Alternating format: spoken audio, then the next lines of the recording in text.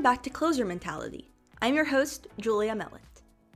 If you know anything about me, you know what an advocate I am for the inclusion of women in all facets of the sports industry. From occupying roster spots, to working in front offices, to content creation, to general manager. We're celebrating the end of Women's History Month with a woman who has her name in the International Soccer History books for playing and coaching. Maria Procopio was raised playing soccer on her brother's teams in the Toronto area.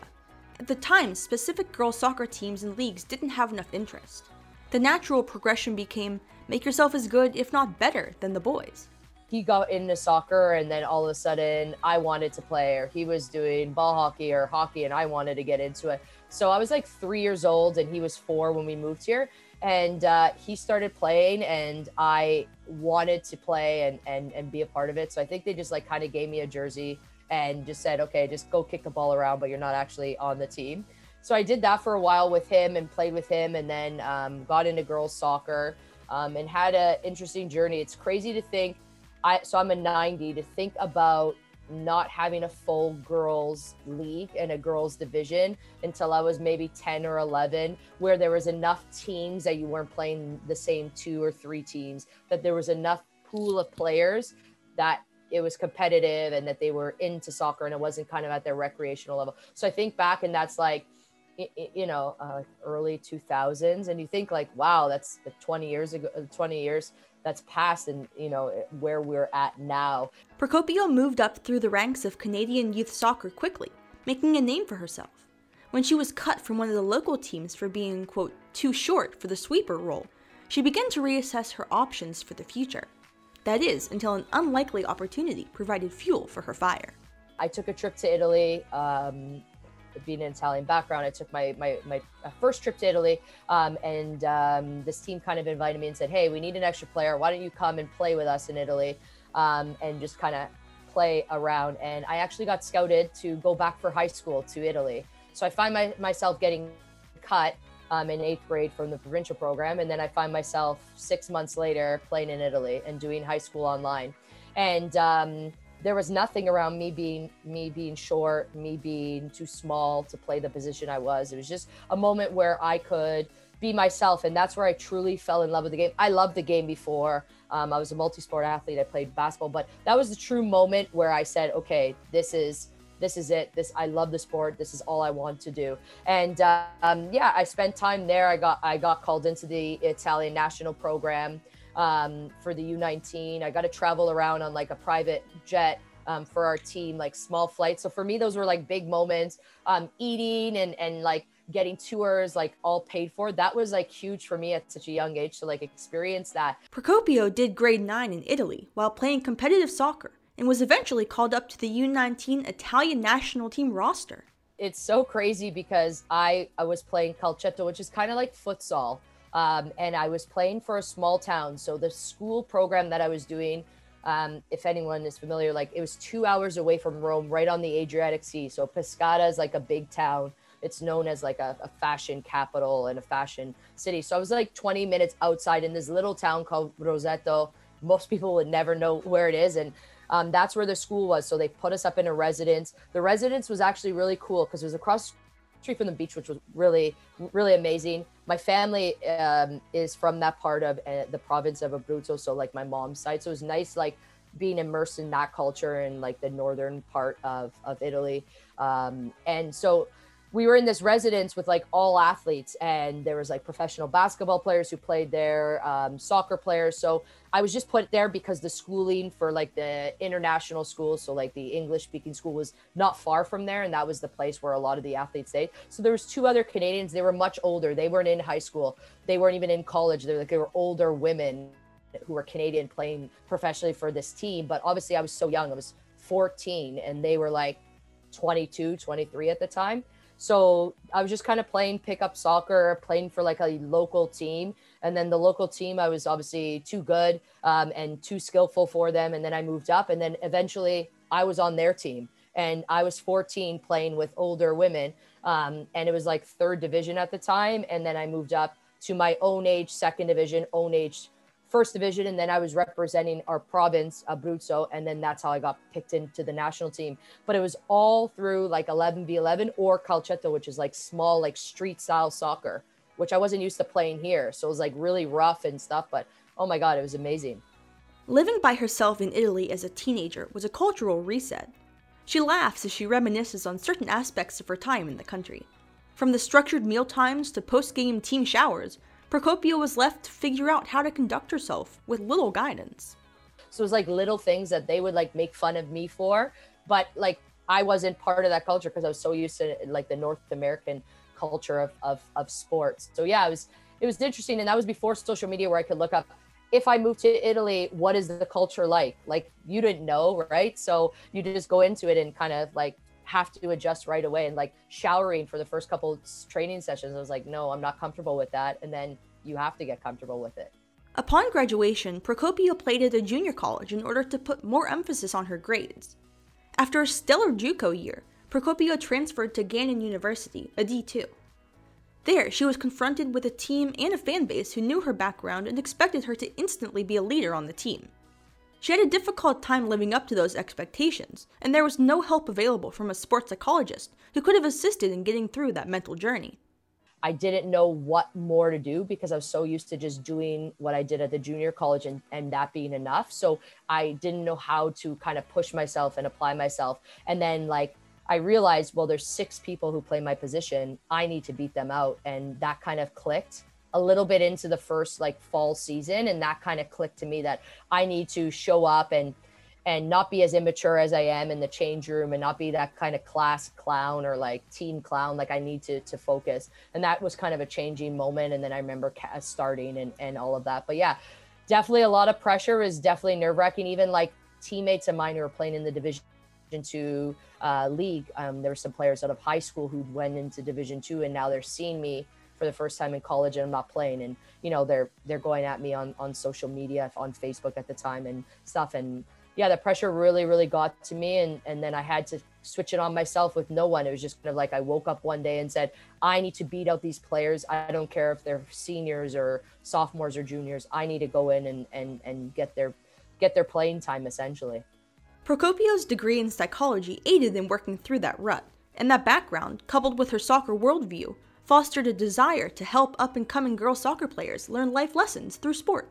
A lot of those life lessons will stay with me for forever, and I think that's why sport is the best avenue for people to be in and be a part of as their youth days, is because it teaches you so many life lessons. So I think now I educate myself way more than the average coach, because I think the psychology, especially in female players, the mindset piece is so important, especially for the generation of social media and the pressure players do have from that. So yeah, definitely bring in my own style and life lessons, and obviously the education that I have. I have a soccer in football, so football and psychology degree from the FA. That was unique because I was really interested in spending time on the psychology side of soccer when I was going through my licensing. Procopio flew from Canada to England to get licensed to coach through the Union of European Football Associations. What England does, and I'm certified in the United States, and I'm hoping Canada implements, is like they break down these like 4 corners of what you should run in a session and how you should coach. And it's like technical, tactical, social, physical, and psychological. And you try to implement 1 or 2 points from those corners into a session. So I spent a lot of time in like the blue zone, which is a psychological zone, to say like the who, what, where, when, how. So I was really interested in that. And then this just added to my experience. I took the first 2 FA levels in psychology in person, and then I finished the last one online. With these licenses, she was able to combine her psychology passion with the ability to enrich the lives of these youth players. During her time working with Toronto FC Academy, Procopio hit a gender norm roadblock that changed the way she viewed soccer coaching. I remember a moment for me as a coach to really use my psych background was I was coaching at MLS Academy and we were playing and our head coach got kicked out and I took the team. So I'm taking these MLS boys as a female, and I already had this pressure being the first female coach in this MLS Academy and having that pressure being a female. and getting called all kinds of things, sometimes from the coaches that I was working with, never from the players. The players respect me and said, hey, coach, we want to win this game for you. But I'll never forget this moment. And this was something that I had to use my psych background because I wanted to leave the sport, as I was called in the middle of a game a whiny female coach for advocating for my players. I know it's crazy, and I'll never forget that moment because I was in the middle of a game and I didn't agree with the referee's call, and I wanted an explanation as to why yellow cards weren't being handed out on both sides. I'm not saying our team was in the right, and they were definitely, it was pretty much 50-50, and cards should have started being given because the referee needed to assert himself in the game, so that way there was no fighting. These are 14-year-old boys at the time, or 13 or 14-year-old boys, and I felt that he needed to do a job to say, we need to calm this down. He had just kicked out our head coach, so obviously our team's riled up, the other team's riled up, and yeah, it was called a whiny female coach. So I remember going back to my car and calling basically everyone in my phone book to vent about that moment, because I was like, I don't understand. Like, I don't understand what I did wrong or why I was called that. And I really thought about that moment and, am I a whiny female? Am I that coach? And it was a big moment to say, no, I'm not. And I have to rise above it and not let that comment affect me. And now I joke around about it. But at the moment I was like, I don't want to be called that. Do I even want to stay in the sport and do this if this is what my path and my journey is going to be like? Sometimes I find it's the male or the coaches that have a problem with it, not the players. Every player there, like I still see some of the players, like the boys there wasn't, oh, hey, there was our female coach. There was Coach Maria. She coached us then. It wasn't, it was a female coach, but definitely being in that male dominated industry was tough. There are currently 0 women involved in the first team Major League Soccer programs. Although these women exist, as Procopio does, in the academy settings, Procopio felt she had to prove that she was prepared in every way possible to elicit success from her players. That included pregame mindset work. When we take teams on, like we get there early, we treat it like a professional setting. They walk the field themselves or with a friend and just kind of like think about the game and do like a lot of visualization. It was a culture where like I did it in Europe and I brought it here. And you see the professionals do it. They go and walk the field and stuff. And to some, like it didn't feel like, here, why are we doing this? And then they saw the value in it and would get there early. And it's more just to get out that social. So that way we have that time to warm up and we could start to focus. But yeah, I think a lot of that piece is so important. Self-reflection for me is massive. I spend a lot of time doing it still now. My phone is filled with notes and voice notes with so many different things. I remember looking back on some journals that I wrote from back when I first started coaching in England, and to now, how much has stayed the same and how much has changed. To combat the inherent Major League level hiring biases, Procopio wants to normalize women throughout the Major League Soccer organizations. She's an ambassador for Changing the Game, an Ontario nonprofit. Changing the Game is through Coaches Association of Ontario. It's coaches across Ontario in many sports who advocate for females and getting females into roles and coaching roles and managerial roles, refereeing. So as kind of mentees and apprentices, we try to help new coaches who are coming in this on the female side. We kind of talk to them about what they're struggling with, what they're going through and how we can help. So under me, I had someone not in soccer for the first time in rugby. So it was nice hearing her being a rugby international player or professional player in rugby and the struggles she had in trying to get into the male game and being a female coach and her struggles. So I really loved listening to her story and hearing her challenges and how I kind of overcame that, even though we're not part of the same sport, those daily struggles of the coaching industry and how I overcame it and giving her tips. So Changing the Game is amazing. We do workshops together and there's assignments to help each other, and reflection is huge and so many different skills that you need. But yeah, I've been a part of it since day one, and I continue to see it grow, and so many amazing people on the panel and that are in charge of it that want to see more females. And their big thing is getting females into top leadership positions. And that's what they always say to us: we want to see you in a top leadership position in your sport or in the community. And that's something that empowers me and empowers the female coaches that come into our program. A 2008 study published by the Women's Sports Foundation found that age 14 is the dropout tipping point for girls. By that age, girls have dropped out of a sport at twice the rate of boys. Procopio is also involved in Fast and Female as a volunteer ambassador. Fast and Female seeks to empower young girls to stay in sport beyond the age of 14. It's a nonprofit. We help girls feel empowered, be involved across Canada. It's in almost every sport. We also do Paralympic sports as well. Any sport possible or any kind of avenue for a player, we help.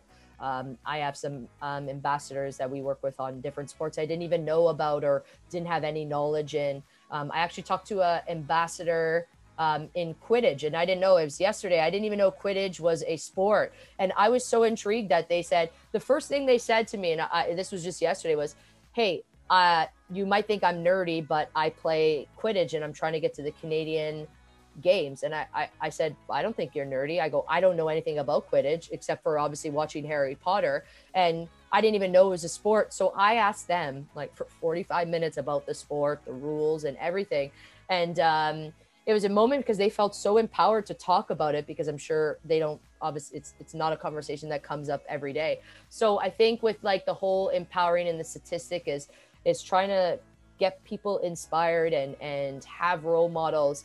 I look back and, we talked about it, like how much women's soccer has from where it was to now. Like my role models, like I had female role models. I never had a female coach until college. In 2020, an updated study partnered the Women's Sports Foundation with the Dick's Sporting Goods Foundation.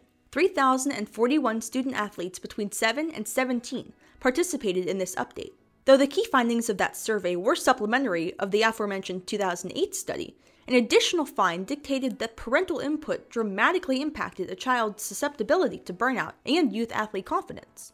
This impact was lessened in boys, but Procopio echoes that she's seen this superimposed on youth girls and the potential detriment it produces. She says the quote, "car ride home" is crucial for sports parents. Post-game, when the child is either riding high on adrenaline and excitement from a win, or sulking and overanalyzing a loss, the parent's input is not always helpful. Procopio perfected this conversation technique through her work coaching youth boys and receiving feedback from her post-game attentiveness.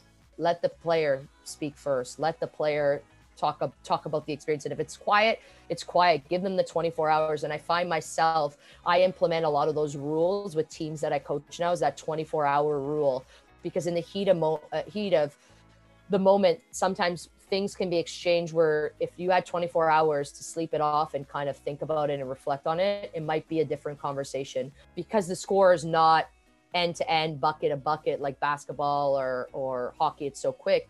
It's very much a low scoring game, and those moments that build up, and to lose on like a 1-0 loss is tough. So I don't know, like it's that silence. And I think now with the phone too is big. But what I tell my players all the time, and like my players see me like speaking in my watch or like writing notes in my phone, I'm doing that so that way I can reflect back on that practice or that moment. I used to write everything down, but now I'm looking at my writing saying, I don't even know what that says. So I'm pretty much like now on the technology side of things. And I really use that so that way I could go back and say, okay, in this moment, this happened, and this is something we can address. Or I look back at it 24 hours later, I'm like, oh, this moment doesn't mean anything. It won't help the culture of the team we're trying to create. So I really try to do that with my players when they get in the car. Just take that 5 seconds to write in your notes, your thoughts, your feelings, and go back. And then once you have a shower or you eat and you're in peace, that you can go and like really reflect on the game, or speak into, like, I'm a crazy person. When I drive home, I speak into my voice notes. But I do that so that way I can reflect back after that game and that experience. So that's what I try to tell my players, is to take that couple seconds in the car or in the parking lot to write down your feelings right in that moment, and then go back and revisit it. Now that she has her own private soccer training business, Coach Maria Soccer, she gets to implement all the life skills she's learned and educate the next generation of aspiring soccer players. I think if we're talking female athletes, especially is the confidence piece. I was someone who was always confident, but sometimes I knew when I wasn't confident, I kind of masked it into this immaturity and being funny and joking around. But now reflecting on me from my youth days, me through high school and me through college, then into England, and now how much I've kind of changed in the way I speak or the way I present myself or the way I talk about confidence with our athletes. Like I tell my athletes, you have to think you're one of the best in Canada. Like I say, I'm one of the best coaches in Canada, and that didn't come easy, but I know I am. And that's the confidence in me. Speaking, it's not that cocky, and there's obviously the two difference, but I try to tell my players, be the best in what you can do. And we really try to empower and have that confidence in our players. Even like players come to me when they first join our program are like, Coach Maria, I'm scared to call a college coach. Like, I don't want to pick up the phone and do that. And I was someone at first when they would tell me that, I'd be like, well, what do you mean? You just pick it up and you talk to them. But I was confident to do it and I didn't mind doing it. But I know some people are introverts and definitely shyer. So we try to help our athletes out with that confidence piece and picking up the phone call and calling a college coach or writing an email to a college coach is something we try to help them with. Or I really like when players come up to me and say, hey, Coach Maria, why didn't I play a lot? What could I do better? That doesn't happen often. And I want that conversation to happen, not your parent calling me or telling me. You come up to me and you ask me why you're not playing. So we try to instill that in our players, and it's helped. We've kept a lot of players in the game. We get a lot of players who come to us and say, hey, I want to quit. I had a bad experience with this team or this coach or this kind of avenue. And we try to keep them in sport. And I think it's just the confidence piece for them, especially on the female side. In her private training repertoire is a program called Project 3. So Project 3 stands for 3 pathways into a female player. So Canadian, American scholarships, and then players going into Europe. So 3 pathways. Why we also call it that, because I've done the 3 pathways. Yes, I didn't play in university or college here in Canada, but I grew up playing here. And then I played overseas and I played in the United States. So I wanted to have these avenues for a player to say, hey, Coach Maria, I don't want to play here in North America. I want to go somewhere else. Okay, we can help you with that. Or, hey, I want to stay in Canada. We can help you with that. So Project 3 is for elite female athletes. It's all supplementary. So we're not a club or academy. Players come to us twice a week. Well, before COVID, they were coming to us twice a week. They train with us, and then we help them get tutored. We have a tutor on staff. We help them with all their training. We help them prep for their SATs. We monitor their grades. We get them recruited or we get them filmed. We have a strength and conditioning coach. We have a nutritionist. So basically they come to us, they're part of this program, and everything they need to be an elite athlete, we help them out with that. The current 2021 graduate cohort has approximately 60 male and female players, most of whom are planning on playing collegiately, and the rest are staying in the sport industry, either overseas or in other capacities. Procopio says that she enjoys watching the older cohort helping to mentor and coach the younger players. It creates an atmosphere for female athletes to stay in the sport while coming back to help the younger generations. Like yesterday, one of our players, Iman, who's going to play professionally in Spain, she ran a session for U10 girls, and I couldn't be there because I was at another session, and the parents messaged me and said, who is this player? The girls absolutely loved her. Like, they want her every week. So she's 17, almost 18, working with these girls. And I now, like, some of these girls can look up to her. And she, like I said, Iman, brag about yourself, tell your story, tell them you're going to play pro. And stuff. And obviously she's like, no, coach, I'm a little shy. I'm like, tell them like that they have this opportunity. So that's what we try to create. It's been amazing. The girls are absolutely gems. I don't see them as often because of the different regions you're not allowed to travel in. But I can't wait till I can see them again and be able to be with them. We have another coach, my right hand coach, Denitsa, who runs those sessions with them. But yeah, they message me all the time. We're like, coach, come to training and all of this. But yeah, it's we're creating a great culture and a great community. And I couldn't thank them enough. They inspire me every day. With cohorts as young as 4 years old, Procopio sees herself in those kindergartners. She's awarding these youth players the ability to surround themselves with positive female role models and teammates who look just like them, something she recognizes the beginning of her experience sorely lacked. I always say I'm not a joystick coach. I won't tell players what to do. I want them to make mistakes. I want them to learn, and I want them to coach. So some of our first conversations with younger players is coach each other, help each other out. Like we do a lot of stuff where they have to like say a color or tell the player when to go or shoot, so that way they have this confidence to speak and do that. So it's creating a good little culture. They're like little coaches and little like captains in training. They'll like help clean balls and like organize cones. We give them little jobs and stuff like that, but it's to try and create that communication, create that confidence. And we don't direct the players a lot. We just give them repetition and make them and hope that they can speak and help each other. We'll stop it and do like the tactical who, what, where, when, why, and how, and have them come up with the answers. So that's kind of what we do with our young ones. There's definitely some shy players who come in and still don't want to help, but then our ones who are like the leaders and always willing to work will go in and like take them by the hand and help them through the session. So it's a really good culture we're creating. We have a 2011 team, so U10, and we had them since last year, and you could start to see the leaders starting to rise and how much they're all one group, not just individuals from when we first got them. The links to learn more about Project 3 and to join the Coach Maria soccer environment are in the show notes of this episode. Thanks for tuning in to the 9th episode of Closer Mentality. I'm your host, Julia Mellett. You can follow @CloserMental on Instagram and Twitter to stay up to date on upcoming speakers and full-length interviews. If you have an idea for an episode or would like to tell your story, send us a direct message. Tune in next Wednesday when I bring on John Toth to talk about balancing the pressures of the NFL and making a name for himself as a male model. See you next week.